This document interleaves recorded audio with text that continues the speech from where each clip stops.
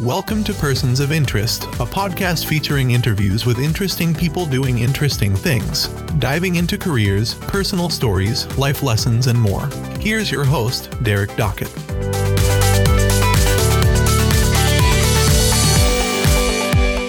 Thank you all for listening to the Persons of Interest podcast. I really appreciate my guest in this episode for coming on because he just wrapped up a very long career writing the Bloomington Pantograph in Central Illinois, almost 42 years writing at the Pantograph for Jim Benson. Jim, thanks so much for hopping on the podcast. How's retirement treating you so far? You're about a month in now, right?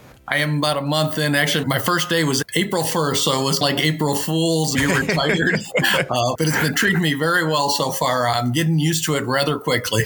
Awesome. Thank you for hopping on. And I really like to use this platform to shed a spotlight on some people that I've interacted with, or maybe some that I haven't interacted with, but what they've done for a living and things that stand out for them in their time and how they got there. But we were talking before we got recording, and I didn't realize. So when I started working at the Missouri Valley in 2010, you were already on the Illinois State men's basketball beat. You started there in 2006, I believe. Correct. Yep. Yeah. We'll get into that a little bit, but I didn't realize 42 years at the Pantograph, that's the only job you've had? One job. And what's funny, too, is my wife was a school teacher at Normal Community High School here in Bloomington Normal. And that was her only job for 38 years. So wow. Our daughters kind of laugh at us like we're really like dinosaurs. They've been out of college for 15 years and they each of them have had 3 or 4 different jobs and all that. So, yeah, it's a very rare. That's for sure. That is amazing. Like I myself have switched jobs, not a ton, but in this time, people in their careers, they're often switching, looking for the next opportunity. But that says something for your run.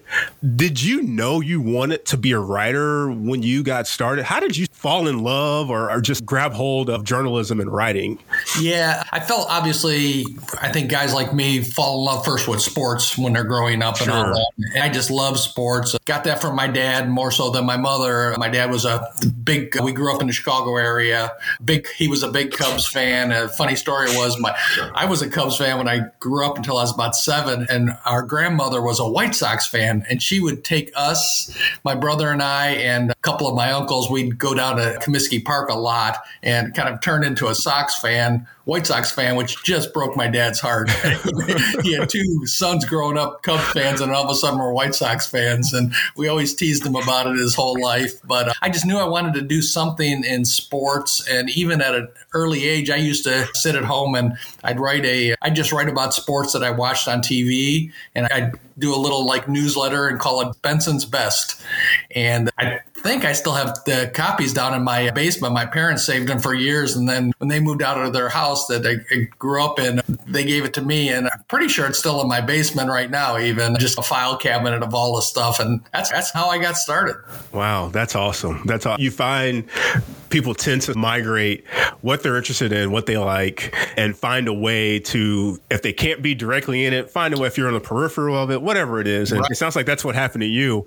Exactly. Was it in high school, in college? What was it that you really, outside of like the sports attachment to it, that you found I could make a living doing this? Can work for me? What was it for you that flipped that switch? Yeah. And really, then I went to a smaller high school in Dwight, Illinois, between Bloomington and Chicago. And our school was like 400 students at the time. So we didn't even have a school newspaper. Okay. I wasn't able to do it then, but I was one of those guys. I wasn't a great athlete. I ran a little track and cross country, but like in the basketball team, I always kept a scorebook all my 4 years in high school. But I always knew I wanted to do that. And I don't want to brag on myself, but I was a pretty good student and I was good in English too. And I was a good writer and all that. And I had a couple teachers who knew what I wanted to do. And they really encouraged me to do that in college. And so that's how I went from there. And then I went to the University of Illinois and majored in journalism. There you go. Nice. Out of college, is it straight to the Panagraph? What opened the door for you to get that gig there that you'd hang on for such a long time? Yeah. As one of those guys who just sent out at that time, like hundreds of resumes all over the country. And I had a couple nibbles, and I had an interview in Hollywood, Florida. Nothing came of that. But about probably, I'm trying to think now, maybe like about 3 weeks after I was graduated, Jim Barnhart, longtime sports editor at the Panagraph, just called me on a Saturday night and said, "Hey, we have an opening. Are you interested?" And I said, "Yeah, I'm very interested," because I didn't have a job lined up at that point. And he said, "Why don't we do like a trial run for a week and see if you like us and we like you, et cetera." So I started on a Tuesday night, worked a couple desk shifts, and by the end of that Wednesday night, he came up to me and he said, "The job's yours if you want it." Nice. So I wanted it. It was close to home. It was only an hour from my home in Dwight where my parents lived. And so I took it, but not thinking I would stay there for almost 42 years. I was one of these guys coming out of college where I do this in a mid-sized market, and then I'll move on to the Tribune or a bigger paper. And I did send out resumes for years. About the first 7-8 years, I did send out resumes to bigger papers, and I never got a bite. But then I got entrenched in the Bloomington Normal community. It's a great community. Sports is very important here, and I just fell in love with it. And I met my wife here, and then we started having kids, and she had a great job. So I just settled in, and I would say probably after about 8 years, I never sent out another resume in my life. Wow. We hear so much about people that they want that next opportunity, that want that chance to grow professionally. Did that sort of deter you when you didn't get those bites? For some people, family is more important, and it's for them to be close to home. And if their family and their spouse, they're doing okay, that's good enough for them. But for others, they want that opportunity to move up and the financial benefits, professional benefits. For you, it seems like you said you settled in and made the best of it. Did that sort of motivate you just to become better at it and be better where you were? Yeah, that's exactly what it was, Derek. Yeah, at first, probably up until about my 5th or 6th year, I was bummed that I wouldn't get any bites or anything like that. I thought I was good enough, but I think it's obviously, we'll talk about it later, but it's a really hard industry now. But yes. Even then it was hard to just move up, just take that next step. You just needed the right break, and I didn't get it, but then I did settle in, and I wanted to become the best I was in where I was at the time. And like I say, sports wouldn't have been so important to the community of Bloomington Normal. I think I would have either gotten out of it or really tried maybe some other sports information or something like that. Sure. But it was really important in Bloomington Normal, and I settled in, and I've loved living here even 42 years. We don't even see ourselves moving from here because it's such a great community. Yeah. I settled in after about 1987, 88. I've never worked in journalism myself, but I'm pretty familiar. And for most folks that don't know, you don't just jump right in and you've built up. And you mentioned you had desk jobs. You got started with you've got your columnists, you got your beat writers. Any one specific thing? Because I know in your final piece, you talked about how being a columnist wasn't your thing. You're on the Illinois State beat. You covered Illinois Wesleyan, I believe, for football, and lots of preps there. For some writers, they prefer a type of style. They prefer doing certain things. For you, was it one certain style, one certain aspect of the writing that you enjoyed more than the others? Yeah, the first, I would say, up until Jim Barnhart retired in 1988, at our paper, we didn't have specific beats. Everybody just did a little bit of everything, which was frustrating.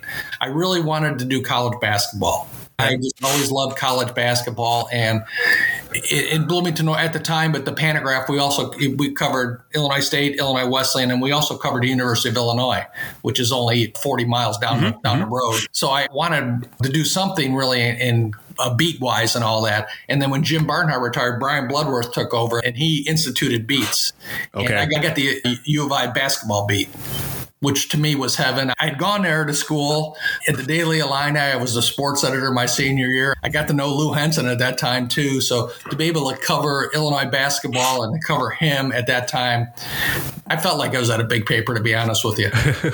That's great. Really, my first year covering because I had covered off and on games for them in those first 7 years when we didn't have beats. But my first year covering the Illinois beat full time, they went to the Final Four.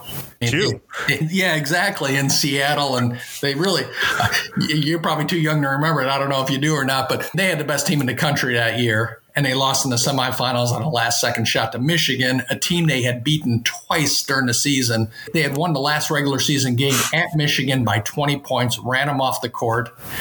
And then they came back in the semifinal game. And it was the flattest game they had played all year. They just, I think they thought they were in a championship game because they had beaten them.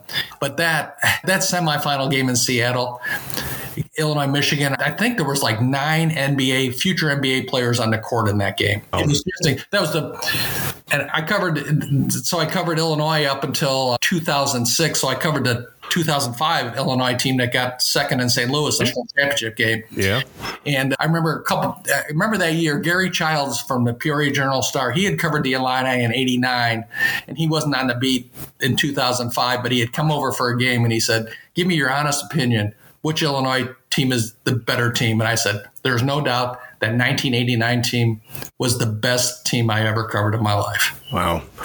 That says something. And for them, that's pretty good. I do remember. I think that's the infancy of my sports acumen when I really started getting into it, which is funny because that leads into my next question. Young basketball player by the name of Michael Jordan starts to really make his mark in the NBA. And I forget the year, but I remember in your farewell piece, you said you even had the opportunity to do a one-on-one interview with Michael Jordan. What was that like? We've had now his career's over. We've had The Last Dance, the retrospective about his career. How does the beat writer, the writer from Central Illinois get the sit down time with Michael Jordan? Yeah, this is a good story. I went up to Doug Collins was the Chicago Bulls coach at the time. It was 1988 and an Illinois State graduate, obviously. I had interviewed Doug a couple times before that when he had come to Bloomington Normal for certain things before he really got into coaching and all that.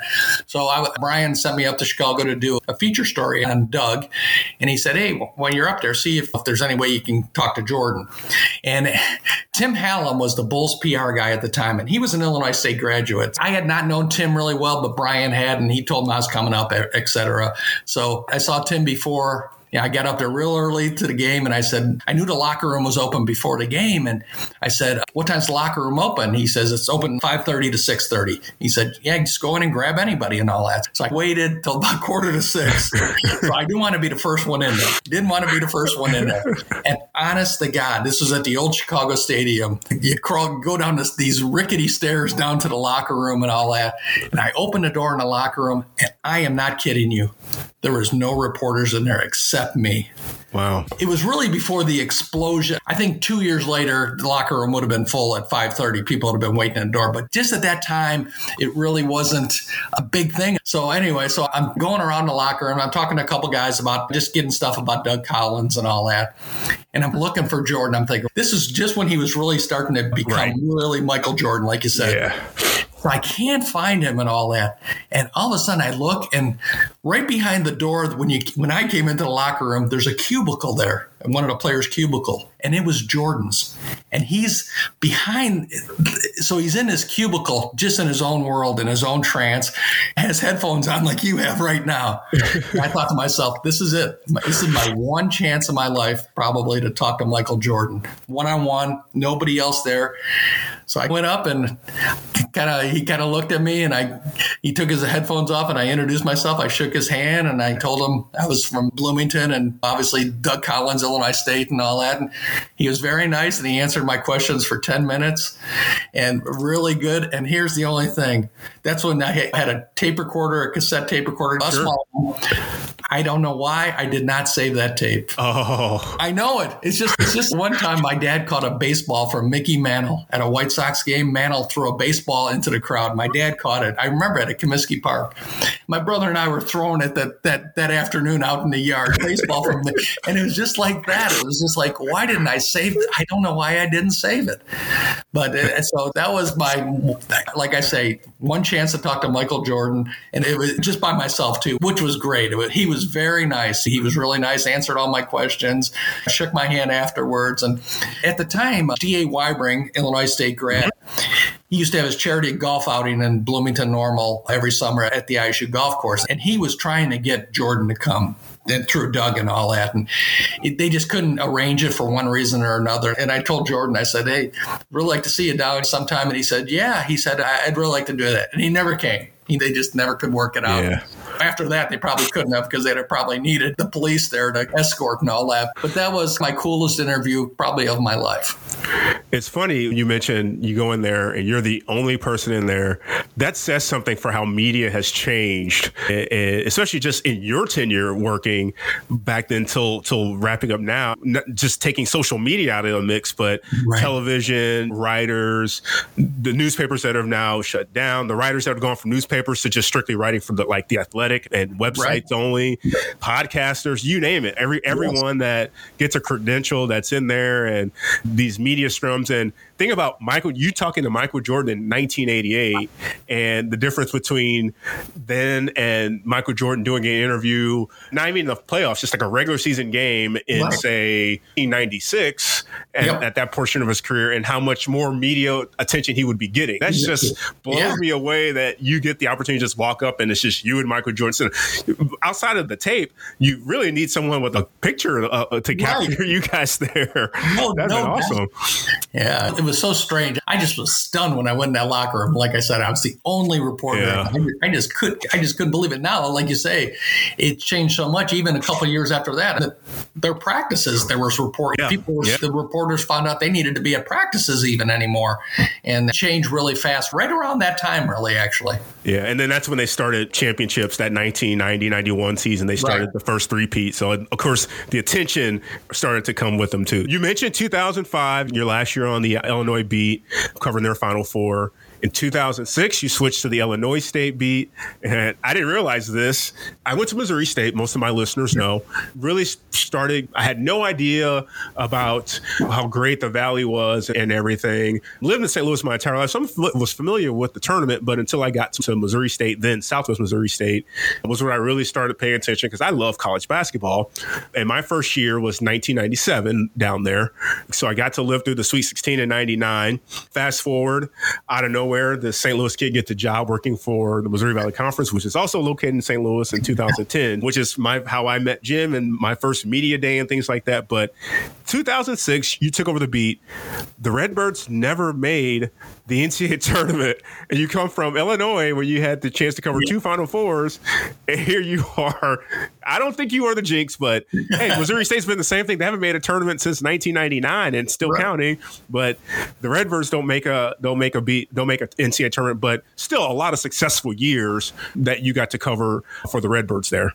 Yeah, I covered 6 Missouri Valley Conference tournament championship games with the Redbirds, 0-6. Oh. Some of them were just really great games. Probably the best Illinois State team that I covered was 2009. That's when Osiris Ellis was a junior, and Champaguchi, that was the one year he played for them. He had transferred from Oregon. I don't know if people remember a 6'6" guard, could shoot lights out and all that. That was their best team, I think, and they played UNI in the title game. And Illinois, and I still remember this, Illinois State has the ball with a minute left, and they're up by 3 points. And they miss a shot, and I think it was Brandon Sampay got the rebound, and there was nobody around him. He could have just put the ball back in, and he had his back to the basket, and he kicks it back out. And I talked to Tim Jankovic about it later in the summer after the pain kind of wore off. And he said there was a game earlier in the season, the same circumstance where Sampay got the rebound and went back up instead of kicking it out.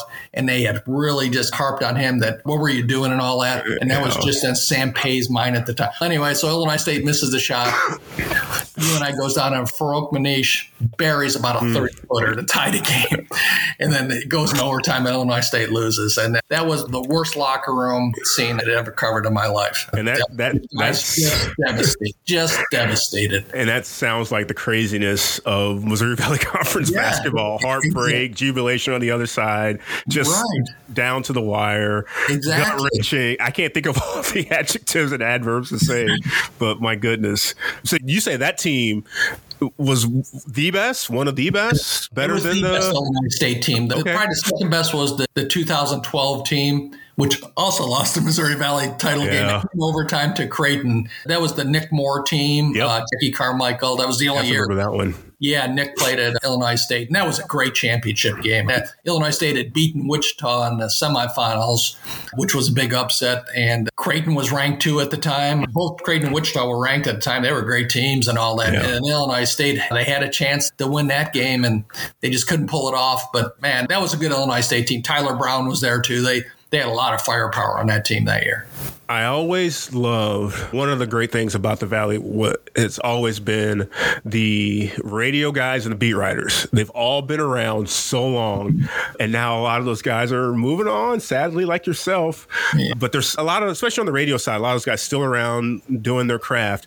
But because of the history, they remember these things like you remember. And it's funny because I don't think of myself in that same category, but I put in 8 years on the conference staff, and just my time as being a Missouri State alum, I still keep in touch. And it's just a great league to follow and to keep up with, which I'm sure you will now that you've got time just to sit back and enjoy things. But yeah, it's really a fraternity. You know what I'm saying? Yeah. And I can contrast that with when I covered Illinois. It was so different covering Illinois State than covering Illinois. Illinois, you're just kind of one of, it seemed 100. But in the Valley, I was basically one of 10 or 12 guys. Yeah. And not even 12 anymore because some teams don't even have beat writers anymore. Right. Just sad. But it was such a great fraternity. And the years when I started in the Valley, Paul Sullentrop, Wichita State beat writer, Dave Reynolds, Peoria. It's just some great guys who were the beat writers at the Lyndall Scranton and at Missouri State, obviously. Who am I? The guy from Creighton. I'm sorry. I can't even think of his name right now. Oh, great guy. And I'm blanking on too, and I'll remember it because when I remember one of my last trips to Creighton, his daughter, who's now a softball coach, actually, gosh, she was working in the Creighton Sports Information Office. His name's gonna get me, but I'll edit it back in the podcast later. And obviously he's deceased now. And what a great guy, though. It's just a fraternity of guys like that was just, and I should say Todd Golden too, because Todd had started at Coat the year before I started in the Illinois State beat, and obviously him and I, we worked 16 years almost together on our beats and all that. But just the fraternity of guys like that. Steve Pivovar, that's his name. Thank you. Pivovar.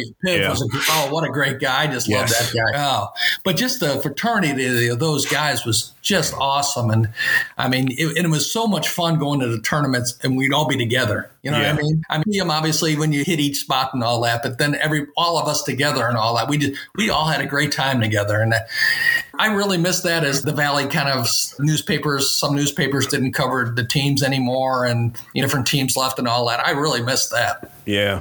So that's one thing I wanted to ask you about too, how the media has just changed, and specifically because you worked at the Pantograph, just newspapers and you guys being in Central Illinois are able to sustain, and obviously your longevity there. But when you see that, when Loyola Chicago joined the Missouri Valley Conference in Chicago, a large market, Loyola didn't have a beat writer. They would get coverage here and there, and then the Final Four happens, and then the city of Chicago pays attention. Now we've got the markets that don't even have a writer. Some don't have a paper, or they're outsourcing, or they're just taking whatever coverage they attach to. As a writer, a longtime writer, how do you react to that when you see just the dwindling of how the media, especially newspapers, has gone over the years? Oh, it makes me incredibly sad. It bums me out. And it has changed so much so fast in the last 10 years. It used to be, even 10 years ago, almost every paper had a beat writer and they would travel with the team and all that. Yeah. And slowly it got to, like you say, where a school like Loyola comes in and they don't even have a beat writer. And then papers that were cutting back, they wouldn't let their guys go on the road anymore, which I was lucky at the Pantograph. They let me go as much on the road for the most part my whole time, even up to this last year. And I really appreciate that. But yeah, it's incredibly sad. And I worry that the fans aren't getting the same kind of, now and in the future especially, they won't be getting the same kind of coverage that they have. And all they'll be getting is just basically the university releases anymore on that. And to me, that's incredibly sad. Yeah, it is unfortunate because I don't think people realize the difference in the quality of coverage you get. Like you mentioned, your ability to travel with the team, and if it's a big game, you never know what's going to happen, and getting the instant reaction, going to the post-game press conference or being able to talk to the coach in the locker room or something about what happened, it just adds so much to it. And then even a guy like you started using your cell phone to capture video footage and things like that. That stuff really does help. And I would think that the papers will see that as a value add, but not all do. I know business models are a thing. It's like here, and I definitely want to ask you about this. Here in St. Louis, we've seen, I don't know if it's a cutback, the staff-wise on the prep sports scene, it's like a bunch of freelancers now. They've cut back on the full-time staff. And again, I don't work for that paper, that entity, so I'm not sure what their strategy is, but you spend a lot of time covering the high schools there. And I know, especially myself, after working for a school district, working in a K-12 education, how much the families appreciate that coverage and how much the kids love seeing themselves in the paper. But also, that's part of the fabric of the community when you can write about high schoolers winning the state championships and things like that. I know you've had several of those great, memorable things you've had to be able to capture as well in Central Illinois. Yeah, and that's some of the highlights of my career, my prep stuff. Those are some of the things people think my biggest memories would be of the college stuff I covered. And the prep stuff has been just as important to me as that. And to see that scaled back, there's nobody left to do that then. Besides the 10-second TV clip, the highlight of some kid hitting a home run in a baseball game or something like that. That I feel bad about that. I feel horrible about. Maybe I feel more horrible about that than I do the cutting back of the college coverage at a lot of places, because you referenced my last column and all that, and I ended it with something that a coach had sent me my last week at the Panagraph, telling me how much stories that I did impacted kids' lives, not only then, but in the future and all that. And I told my wife when I got that note from that coach, God, it just hit me like a ton of bricks.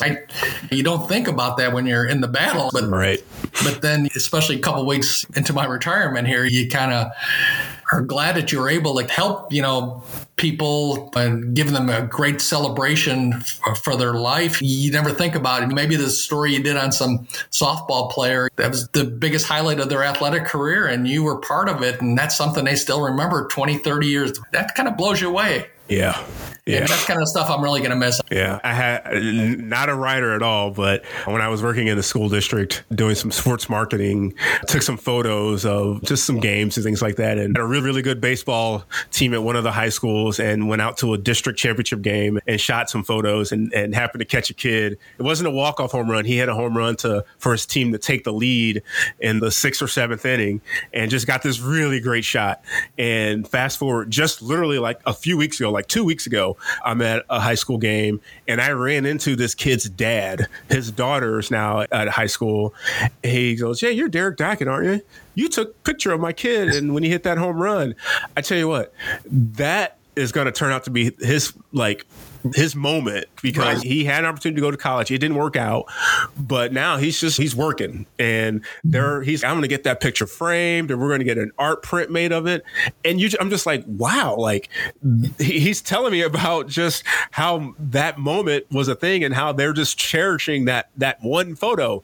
And I got to him a little bit, and I shot a bunch of games of their season that year, but it does hit you when you realize, I mean, especially at the high school level, this is their time. And it means a little bit more to them because they don't know if they have that opportunity. And 9 times out of 10, they don't have an opportunity after college unless they're the superstar stud athlete. But it does matter to them. And you're right. To me, and it's weird, I think I've become a little bit more passionate about the high school level, because there is the lack of video streaming. They don't have the ESPN Plus and the ESPN3, and they're not always getting the coverage. Like you said, they might get the home run or the dunk and a couple 30-second clips of something something on the news and that's it. Not every game makes it on because there's so many high schools. There's so much little time. But you really hear about it when it does matter to them, and they love to share it. I think that's awesome. So I'm sure it's great to hear that you got that feedback from folks too. And hopefully they can keep that going for them, because I really think high school sports don't go away, but man, it's great to be able to give them a little opportunity to shine as well. No doubt. No doubt. Yeah. Like I say, some of my favorite memories are especially covering the high school teams that won state championships or individuals who won individual state titles. So those are right at the top of my memory list. No doubt. Yeah. I know you've got kids and family that you want to be able to spend time with. What's, I guess, in the immediate future, you're going to travel, you're working on a golf game. What are you going to do with yourself now that you don't have to watch sports for a living? You can watch sports for leisure. Yeah. Let's see. I'm trying to think. Next month, my oldest grandson, or grandchild even, who's in St. Louis, he graduates from preschool. So May 18th is the big graduation from preschool. Right. And that's something I alluded to in my column too. Maybe that's something I couldn't have done. Yeah. That might have been regional baseball time here in Illinois. And those are the moments I don't want to miss. So definitely spend it. We have 3 grandchildren now, and they all live in St. Louis. So that's on there. And then a little travel. We're going to go to Vegas in June. And then our other daughter lives in Maryland near DC. So we're going to go see her in September, and then go down to Savannah, Georgia. We've always wanted to go to Savannah, Georgia. Heard it's a great city. So we're going to kind of make that a one trip there. And then actually my wife just made reservations for next year, which will be our 40th wedding anniversary. We're going to go to England and Ireland. Look at you. Awesome. Yeah. So awesome. And all my relatives were from Ireland, and my parents their whole life talked about going to Ireland, and they never did. Yeah. And I don't know why they didn't. And so I'm going to go for them, I think, a little bit in that trip and all that. So a lot of golf too, working my golf game. I used to be about a 13 handicap, which isn't very good. And then I'm about an 18 or a 19 now. So I need to work on getting it down to 13 a little bit here. So Randy Kindred, who was at the Pantograph for 40 plus years until he retired a couple years ago, he's really gotten into golf since he retired. So we play once or twice a week. We're going to work on our golf games together and see what happens. So, yeah, but I'm just kind of looking at, and actually, and this is sad, Derek. I read a book since I've retired for the first time. And I'm not joking you. I think the last book I read was some St. Louis writer did a book on a Cubs Cardinals series a number of years ago when Dusty and La Russa were the managers, and just kind of went through all. Great book. I can't even remember what the title of it was. That's the last book I read. So I started my new project. I want to read a biography on every president. How about that? Awesome. Nice. Yeah. I was in jury duty about a year ago, and some guy who was retired, and I had thought about that before, but he was doing it, and he was about up to 15 or 16. I've started that project. I've gotten Ron Chernow's book on George Washington, A Life, it's called. It's about 800 pages. I've already gotten through that, and I'm almost done with my Adams book, so I'm getting there. Look at you. I actually went and got a library card the other day. And I asked the woman at the counter, I said, I know I'm sounding dated here and all that, but where's the card catalog? I love it. So I'm doing a lot of different things here, so I'll find things to do. It's like a whole new Jim Benson. It's like a whole new world for you, sir. It is. But like you said, I'll still be going to sporting events, maybe not as much and all that, but still definitely be going to games and all that, but just a different perspective. Sitting as a fan, maybe having a beer in the stands and yelling at the referees like everybody else. Hey, I can tell you, as someone that worked in sports, it's great to be able to do that, to just sit back and just take it in and not have to worry about, did I miss this? Did I get that? What was that? Hey, man, you earned every bit of it. Thank you. Like I said, I always point back to my time in the Valley. I just always appreciated the work that you guys did. Professionals. I know Mike Kern always tries his best to help you guys do your job the best you can, because you guys always treated us. And I know I go back to the Doug Elgin time, and he always tried to make time for you guys and things like that. I know just from that, you guys just the ultimate professionals. And I'm speaking not just for you, about you, but all the others that were beat writers during my time. But you, sir, have earned it. I wish you nothing but the best, and enjoy all those trips. Enjoy your time with your grandkids. And that golf game will be back to that 12, 13 handicap before you know it. Thanks. And maybe I'll run into you at the St. Louis Zoo or something, huh? Absolutely. Hey, that's my life now too. I made a little career switch, and it was more about, hey, I've got a little guy too, and I want to be there for those moments. So I totally get where you're coming from. Yeah. And and I tell you, that's one of the things that I missed a lot of stuff when my daughter's growing up because of the job, and you don't get that time back. And that's probably my biggest regret, actually, missing so much family time and family weddings and all that. That was the tough part of it, but I ain't missing anything now. Let me tell you. There you go. Jim, thanks so much, man. I really appreciate it. Thank you, Derek. Hey, this was fun. Thank you very much. Thanks for listening to this episode of Persons of Interest. This podcast is a personal project with the goal of sharing stories that might inspire others to create their own path. If you enjoyed this episode, please leave a rating and review on your favorite podcast platform. If you have a guest suggestion, you can reach Derek on Twitter @DDocket. This has been Persons of Interest.